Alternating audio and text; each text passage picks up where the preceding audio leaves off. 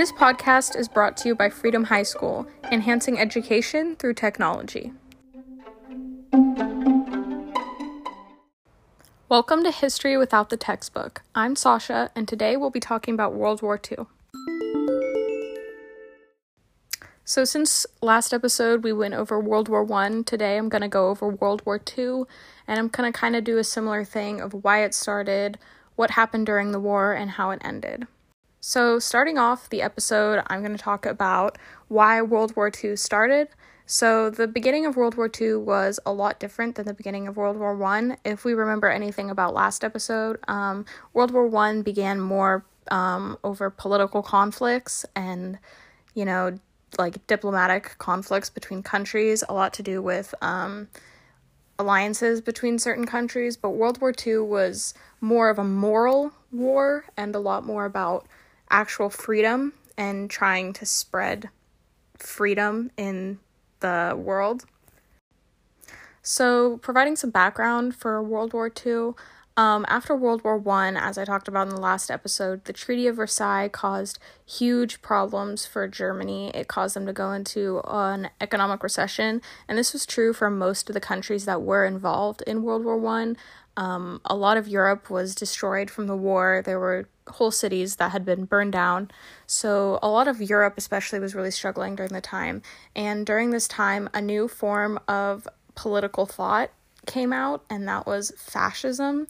So fascism was basically the idea of really strong nationalism within your country, seeing your country as the best country, and not really caring about other countries. It was every man for himself, basically. And the biggest pioneers of that were Hitler and Mussolini in Italy. These countries were really big fascist countries, and they were big problems for Europe. So, talking about Hitler, he's one of the biggest reasons for World War II's cause. He came to power in Germany. He was actually elected into power in Germany, and then he rose from chancellor to actual leader of Germany. He was a dictator, and he had absolute control over the country. He firmly believed in fascism, and as we all know, he strongly blamed the Jewish community and other minorities for Germany's problems. He aimed to take Germany out of its economic recession and bring it back to glory. He wanted to take over other European countries and expand the military. He wanted to expand Germany's territory and gain a lot of their territory back that they had lost during World War I. So at this time, the USSR was also a really big global power. Previously, it was just Russia, but after World War I, it became the Soviet Union. It went under communism, and it was starting to really become a big political factor in Europe, especially. So the Soviet Union wasn't just Russia. It was a lot of other Eastern European countries that they'd kind of swallowed up, and one of those was Poland. So at this time, the USSR was run by Joseph Stalin, who other people know, or mostly everybody knows, as a dictator. He was very violent to his own people. He starved them. Overall, not a great leader and not a good person. And he had an alliance with Hitler before World War II began. This alliance basically said that Hitler would not invade Poland or any USSR territory, and they would leave each other alone. They were fine with each other. But World War II officially started when Hitler did, in fact, invade Poland right after he signed this treaty with Russia, and in return, Great Britain, France, and Russia declared war on Germany. Now, just like in the last war, Italy sided with Germany. Italy was also under fascism at the time with Mussolini as their leader. Italy really wasn't a big player in this war. It was mostly Germany, but they also sided with Germany. So just like in World War I, the U.S. didn't get involved in World War II until much, much later into the war, or more specifically, the European side of the war. So at the time, there were actually two wars going on, basically. So the U.S.'s main enemy during this war was actually Japan. So Japan was also under a fascist leader, and their goal was to try to invade China and to take over the Pacific Ocean, basically. They were also very nationalistic, just like Germany. This was an issue for the U.S. because the U.S. had holdings in Hawaii, the Philippines, and other small islands in the Pacific Ocean, and Japan was kind of right in the middle of all this. So the U.S. officially went to war with Japan when they bombed Pearl Harbor, and this was kind of the beginning of the U.S. involvement in the Pacific version of the war. A lot of the reason the U.S. didn't get involved in the European portion of the war was because they didn't want to get into another foreign conflict like they did in World War I.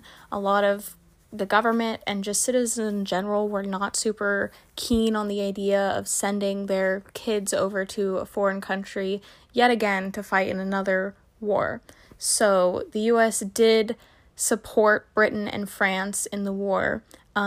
U.S. soldiers could go fight with Britain, and they did send supplies over to Britain and France, but they didn't officially get in the war until much later. So as for the actual war, this was also a really modern war. This is when machine guns were commonly used by now, tanks, submarines, and during World War II, a lot of military technology was developed both by Germany and France, Britain, the US. This is when the atomic bomb was first created, which was later dropped at Hiroshima and Nagasaki in Japan in order to end the Pacific Conference of the War. And this was a huge military development. Since then, atomic bombs are extremely controversial because of how violent they are in war. And this was really different in terms from previous wars because World War II specifically targeted civilian populations. In previous wars, most of the fighting was done between the soldiers, the troops. This was much more of a political battle. If you weren't fighting in the war, you weren't being bombed, you weren't being specifically targeted by these nations. But in World War II, that changed. Civilians became sort of a military strategy. That's why the bombings in Japan, the atomic bombings, were so shocking, is because they specifically targeted civilian populations that hadn't quite been targeted by the war yet. They wanted to aim it directly at the largest concentration of civilians in order to send a message to the government. So this war was really unique, as a lot of actual civilians and just regular people were being bombed, shot. I mean, it wasn't just the troops that were being targeted during this war. So as I just mentioned, the Pacific Conference of the War ended due to the atomic bombings at Hiroshima and Nagasaki. Just about right after that, Japan finally surrendered. They agreed to demilitarize their country. And since then, they've become a peaceful nation. They don't get involved in foreign conflicts. They don't have their own military. And they've completely changed their government system from what it was. The European Conference of the War famously ended with D-Day, which was when British, American, and French troops invaded France, which was currently occupied by the German military, at Normandy, up on the beach. This was a surprise attack, and they actually led German soldiers to believe they would be invading from a different point so that they could divert soldiers and military to a different part of the country so that they could get in with as little resistance as possible. After this invasion and after they took back France from Germany, it was very clear to Hitler and his government and most of the German population that they were not going to win this war.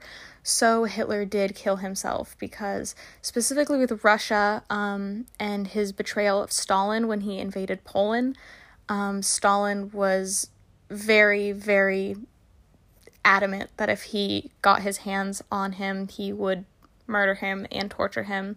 So Hitler did not want to be tried for his crimes, his obvious crimes of mass genocide of the Jewish population.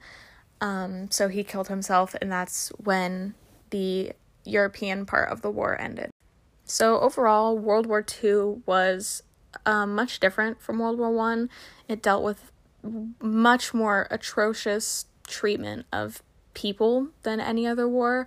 World War II, I mean, first thing you think about when you think World War II is the Holocaust, which was a horrible murdering of 6 million people, more than that, by the German government.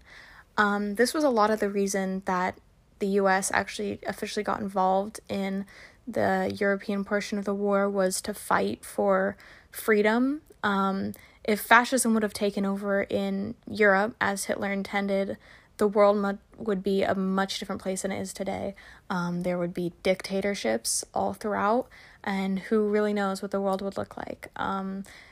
I personally don't want governments in the world where mass genocides of populations are allowed and protected by the civilians. So not only did World War II change a lot of military and foreign policy, but it also showed us what we don't want to ever happen again. It showed us how fascism and too much nationalism can be terrible for the world, and it showed us to never allow something like that to take place again. So overall, World War II was a huge, huge foreign conflict that most people don't ever want to happen again. And I hope you enjoyed hearing about how it began, what happened during it, and how it ended. So thank you for listening to my final podcast episode, and that is it.